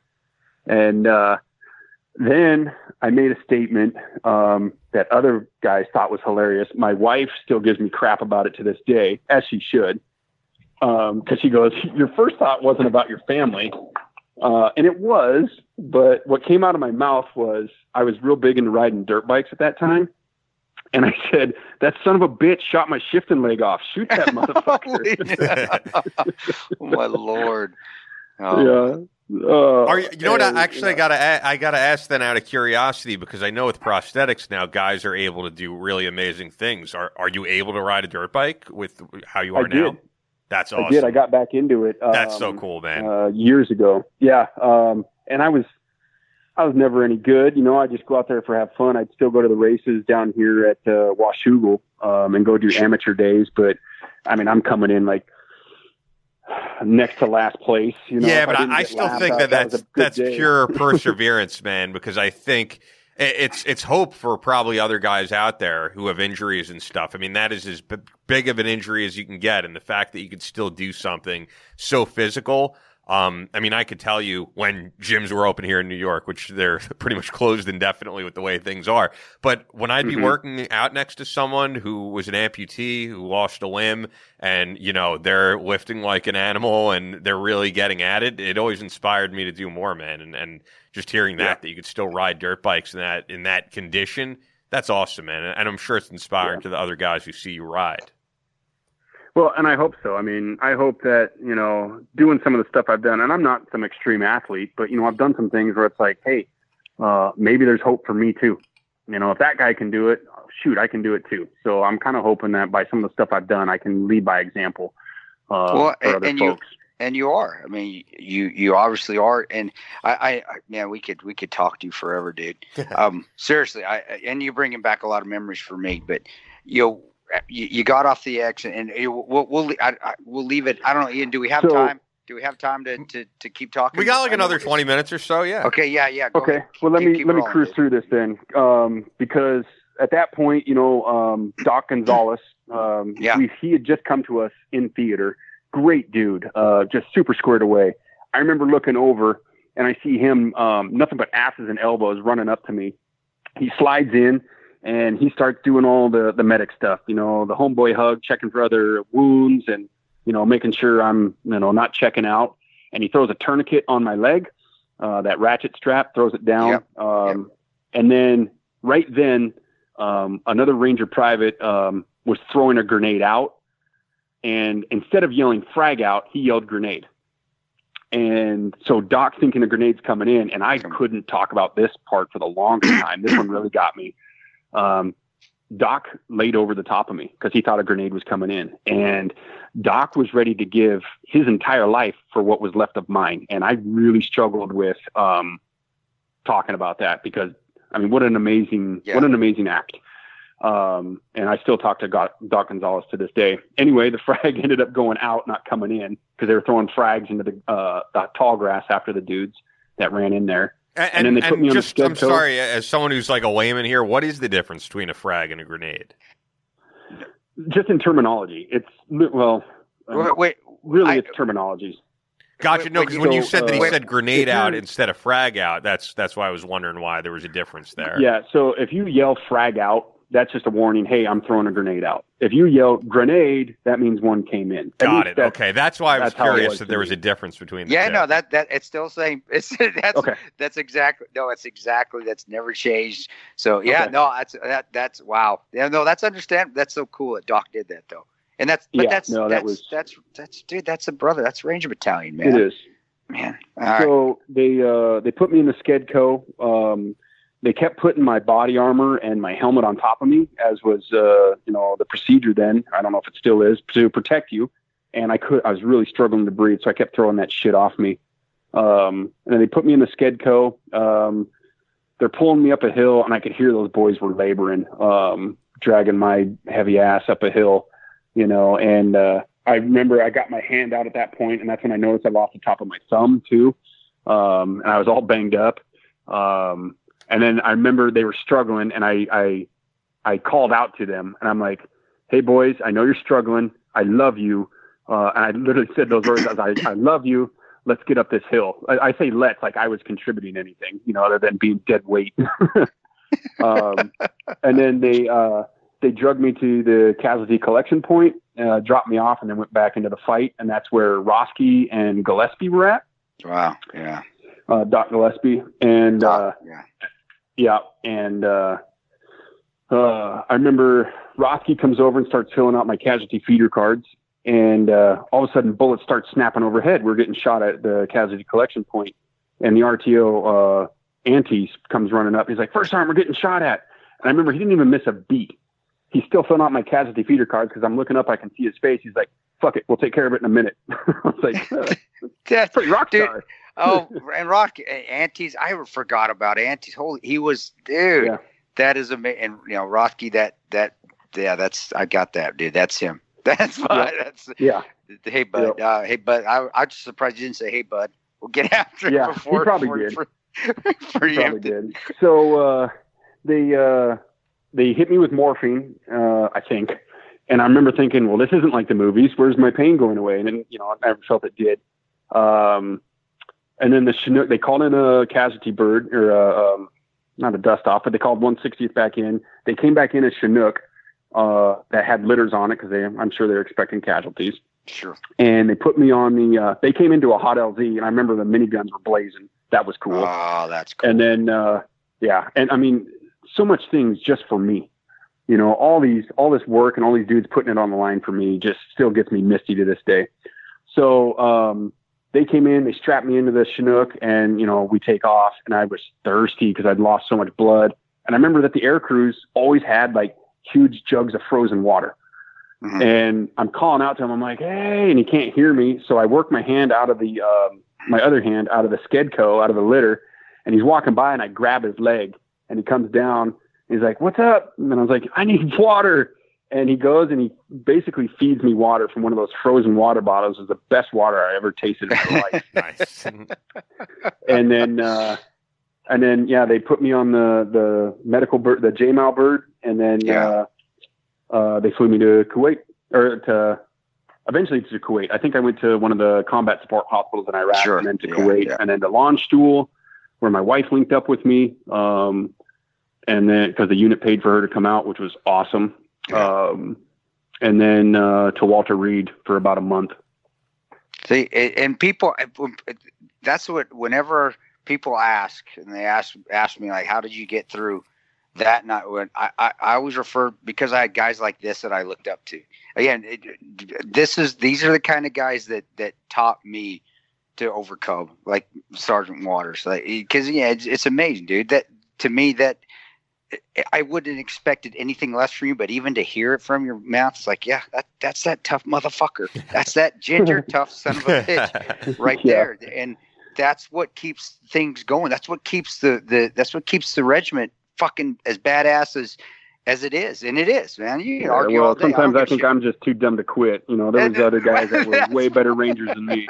Nah, man, you're not giving yourself enough credit, man. I mean, because that's an amazing story, and I have to wonder, man, sitting in a hospital bed like that after being in peak physical condition as an Army Ranger, and now, as you said, kind of feeling like dead weight, where they're bringing you back and all that, and now being in a hospital. I've talked to guys before, like Mike Schlitz, former Ranger, who lost his arm in combat, severely burned. Yep. Yes, yep. And severely burned all over his face. Great guy, but he wrote a piece for Ranger Up about that experience, and saying that there was a time where he was like, I don't want to be here anymore. And he persevered through that. For you, did you feel that way, or were you just ready to get back into action as much as you could? No. I mean, I wanted to carry on with my life, but I kind of knew that Rangering was over. But by the way, which to me says a lot, man, because I think almost anybody in that experience would, I mean, to no longer have a working leg, I think it would be a normal reaction to be like, I don't want to be here. And the toughness to say, I do want to carry on is amazing. Yeah. And when I was in launch school, my bedside phone rang, and the squad called me to check in with me. And guys that, like my squad leader, I really looked up to that guy. He was one of the toughest Moldoons I've met in my life, or at least, to me. And he calls me and goes, "Hey man, I just want to make sure you're doing okay." And I don't know if he told me that day, but he did at one point where he said, "Hey, I'm hats off to you." He goes, "I don't know if I could do what you've done. I don't know if I could carry on with losing a leg like that, So, and that does huge benefits to your confidence. You're like, wow, I really look up to this guy. He's giving me props. So, but it's the truth, dude. It really is. I don't know either, man. I still love to run. I don't know what I would do. That's like a spiritual thing to me. I don't know what I would do if I didn't have that. And you not only kept going on, then you went and joined the police department. And we won't mention which one it is, and which is fine.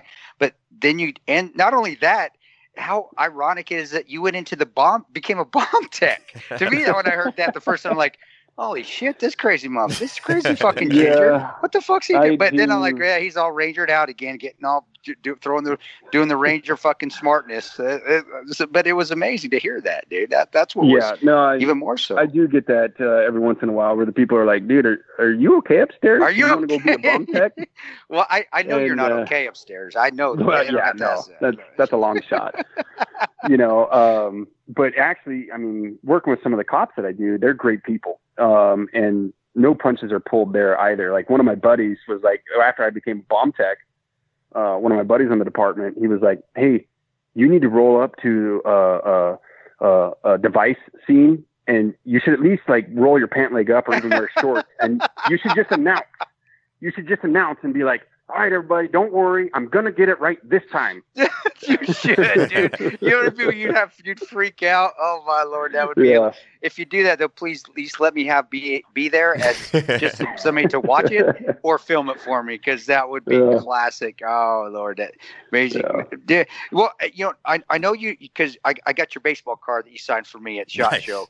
And, but tell me, because you help out with some foundations too, man. And I know we're kind of there's so much more. We got to have you on the show again. But I know you help with some foundations. Can you mention those? Yeah, I mean, the one that I'm involved with, they're actually doing me a solid, is Homes for Our Troops. Nice. They're actually going to build me a home, a handicap accessible home, and then in the end they hand you the keys.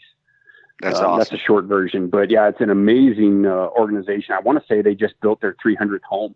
Wow. In the nation. Yeah. They did that for Mike Schlitz too, not the same organization, because I know Mike Schlitz does a lot with Gary Sinise Foundation, but he also. Yeah, the Sinise Foundation. Yeah, he also has a home basically that could fit his needs. Yeah. Yeah. No, there's so many great foundations out there. That's one I work with. When I say I work with, that's one I'm part of just by being a recipient. And I try to be a good recipient and spread the good word for them. And then Mission Outdoors is a local one up here that one of my buddies is the top dog in, and he does some good stuff. Takes vets out fishing, tuna fishing, salmon fishing out on awesome out on the coast. Yeah. Oh man, those are fantastic. And I'm familiar with that one. Those guys do a great job.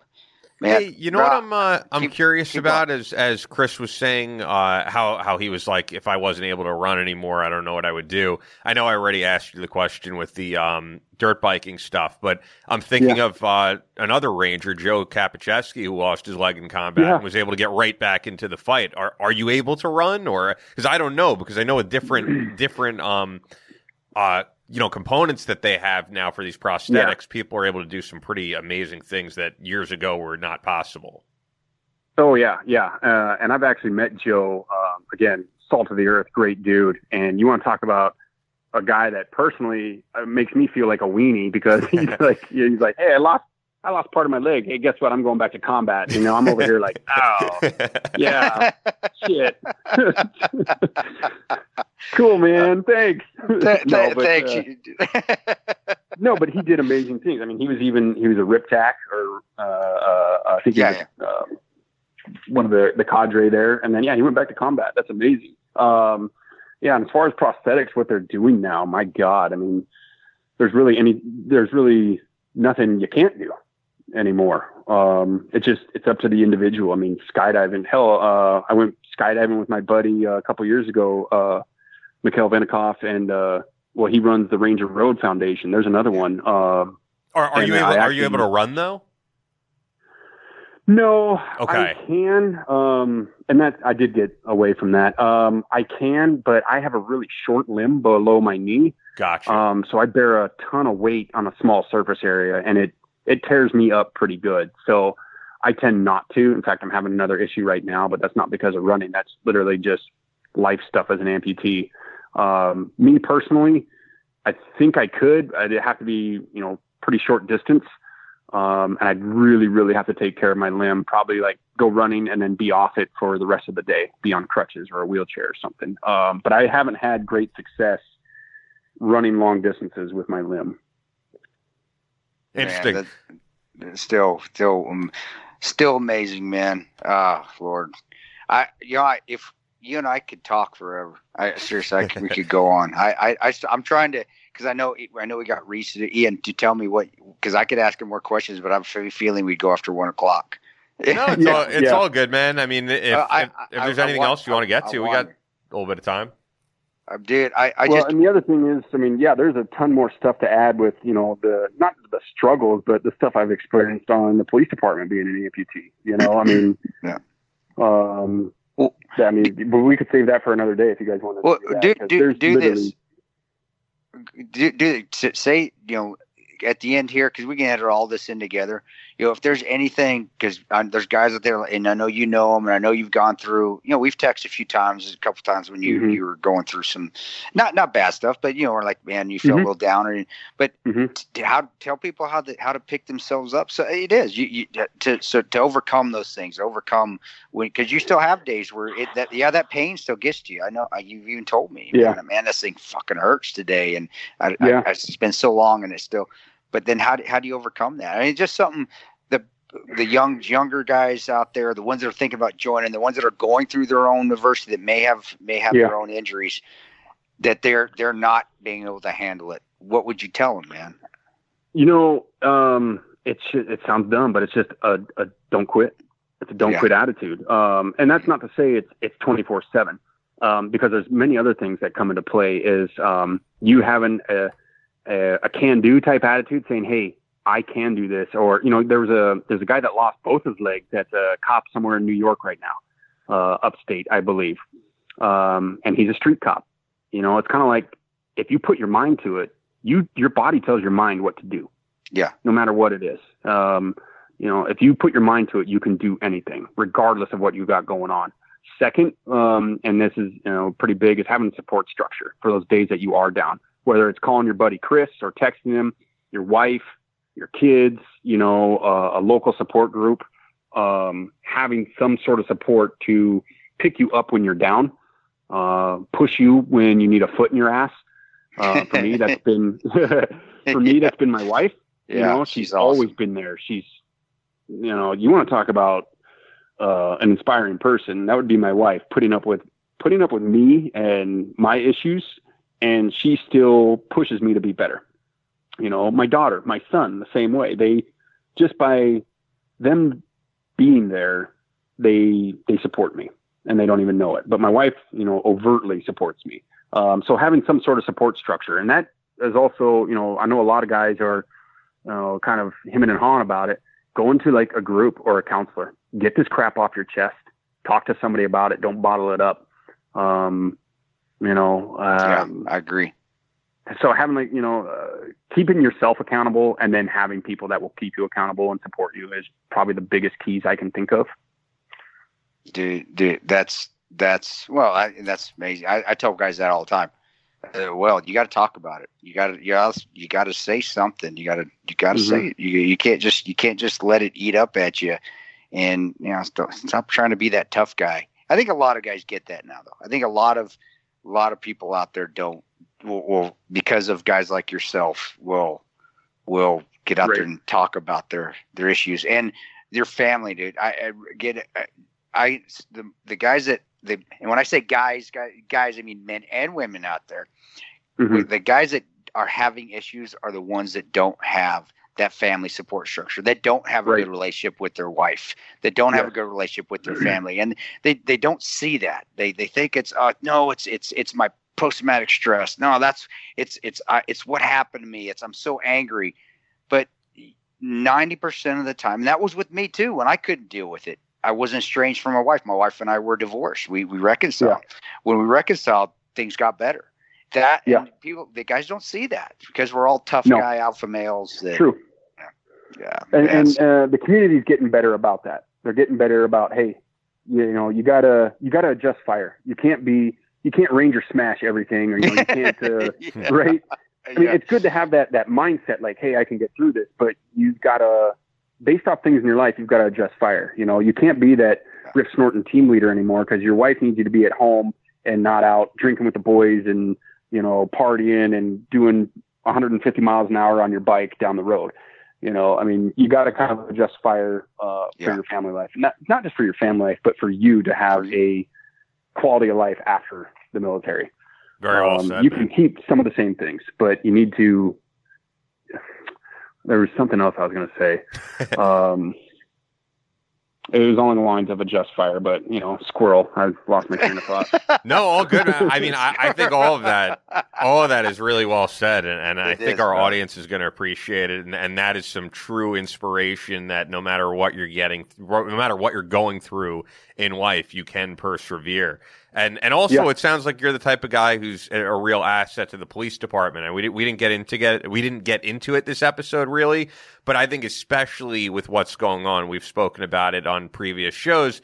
There's guys who don't have experience in combat like you, and with everything going on, they're possibly overwhelmed with the rioting, with the protesting, and it's too much for them to handle, and that's when bad decisions are made in kind of the heat of the moment. You seem like the type of guy who's able to tell the guys that you serve with in the police department, that you've seen worse and that we can get through this. Yeah, definitely. Although it has been an eye-opener being a street cop, because it's amazing what Americans do to other Americans, or just what people do to other people. It's sickening. It's disheartening. I know what I was going to say earlier. Look at that. The squirrel came back. Is, when you're looking to change, or you want change, you can't expect your support group, or you can't expect, like, if I needed something, Chris isn't going to know if I don't speak my mind. I can't expect somebody else to change me or make it happen. You've got to be the one that's open to it. And that's probably the biggest bridge for some people to cross, is making that, not just the first step, but keeping those steps going towards that change. It's got to be you. You've got to be open to it. Oh, well, and that's the alpha male problem. That's the cat. I can't change. Everyone else needs to change around me. I'm doing everything right. Well, no, that's not the case at all. And when guys realize that, and it comes with wisdom, it comes with age. With me, it took me to be almost 30, because I'm only 31 right now to figure. You're younger than me, bro. No, but it does come with wisdom. With age comes wisdom, and it also becomes confidence and assurance within yourself that, you know what, you're right. I do have some issues. I do have problems. I do need to figure them out. And for the best of my family and my kids, I got to get them right, or I'm not going to have a family and kids. And then I'm going to regret that when I'm 80 going, damn it, what the hell happened? So, brother. Well, and I met your wife's awesome. I don't know if she put up with your ass on a good day. I don't know but that's the beauty of Ranger wives are the most amazing wives in the world, because they put up with our shit. They do so, and they keep us grand. They keep us strong. Ranger wives are amazing. For every Bat Boy's wife out there, you guys are fucking phenomenal. And now I thank you for your services out there. Right. Your wives too, bro. Yeah, bro. This has been great, man. And this has been awesome. We'll do a part two. We'll do a part two, because I know we have Jim West coming on later this month. So we're going to have people on for a second time now that we're almost 40 episodes into this, as crazy as it is. Cool. And for the listeners out there, if you want to follow Matt and maybe get some inspiration, Matt is on Instagram at Hop Along Waters, 2 T's in Waters. So Hop Along. That's awesome too. WATTERS. And yeah, man, really appreciate you coming on, and honestly really appreciate you going into detail with everything. Sometimes guys don't want to really relive these moments the way that you did with us, and I appreciate you doing so. Yeah, no worries. It does. It gets the blood up talking about it. You feel good, but it also it heals you. Every time you talk about it, it heals you a little bit more too. Yep, you're right. Thanks, brother. We haven't had somebody talk this long. I mean, I lost track of time. I thought we had a good guest, but I was like, because you did the detail that you said. That's what helps me when I was out speaking, and when I speak, I get into detail, even though it's hard. But that's what helps people. They want to hear that, and it may be hard for you to talk about it, but in the end, you just reach somebody, and again, hopefully. Me too, dude. No, you did with me, even especially with me. So I appreciate it, man. It's good talking to you, brother. And man, I appreciate everything you did for me as a even the short time I was there when I was a private before I got stupid and became an officer after I got my tab. Dude, you guys like yourself and Bach and Hickerson and you're right, and Sergeant Wheeler, because he was just an E5 at the time you guys are the ones I looked up to, and that's what helped me get through the things I went through. And so thank you. I just want to say thank you to you guys, because you guys mean a lot to me. Yeah, my pleasure. Well, the guys you named I still talk to those guys, and they're good people.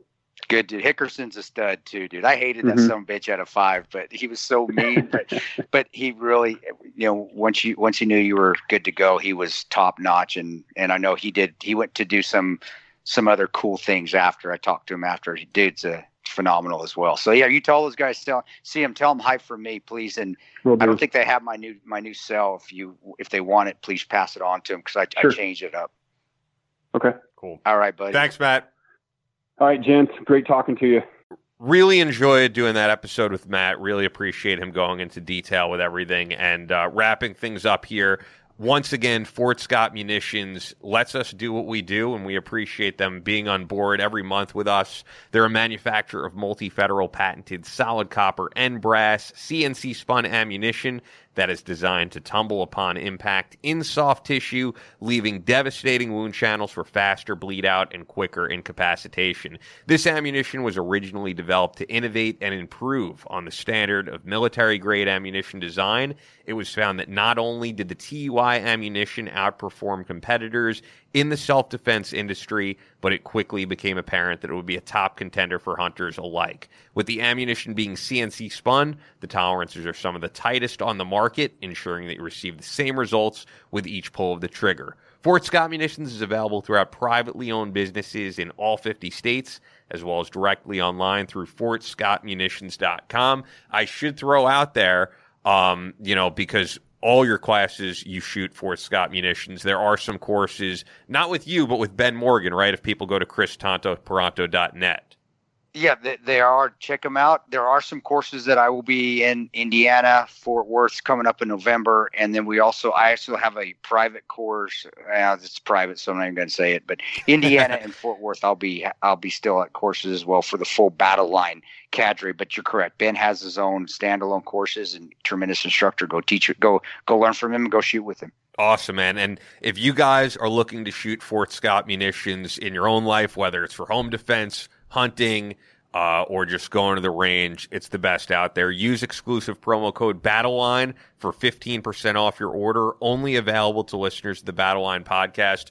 I say it all the time. We purposely are not on Patreon or any of that. We are not looking for money from listeners to keep this thing going. So if you want to support us, whether it's buying a shirt or supporting our great sponsors like Fort Scott, that's what keeps us going. So Fort Scott Munitions is a proud supporter of Chris Paranto, Battleline Tactical, and the Battleline podcast. And these have been some great shows, man. I'm glad that you made the connection for us to get on with Matty Waters. And we didn't even really get into how you guys linked up. So maybe next time we'll do that. But we got some great shows in store for the rest of the month. A lot of people in studio. We've got Brad Thor also coming on. Oh, so yeah. I'm psyched. It's going to be awesome. Yeah, bro. I appreciate we got Maddie in at the last minute here, but that's one of the guys that people out there don't know about, and their amazing stories, because there isn't a lot on media out there, and he doesn't want that. But that being said, another one of those unspoken heroes that has overcome. And then those around him that night that got him out of there. And then actually they did finish the objective. They did kick the shit out of that base. They completely annihilated all the enemy out there, and they did it with all that adversity. And Maddie was just Maddie was hurt seriously, but they still accomplished the mission, though I be the lone survivor, and they did. So he's an amazing individual, and I'm glad we got him on. I was in awe of his story and just the mindset that he had. Like, when you got hit with an RPG and took your leg off, and you're telling yourself not to panic. Holy shit, that's amazing. To me, that's just fucking amazing.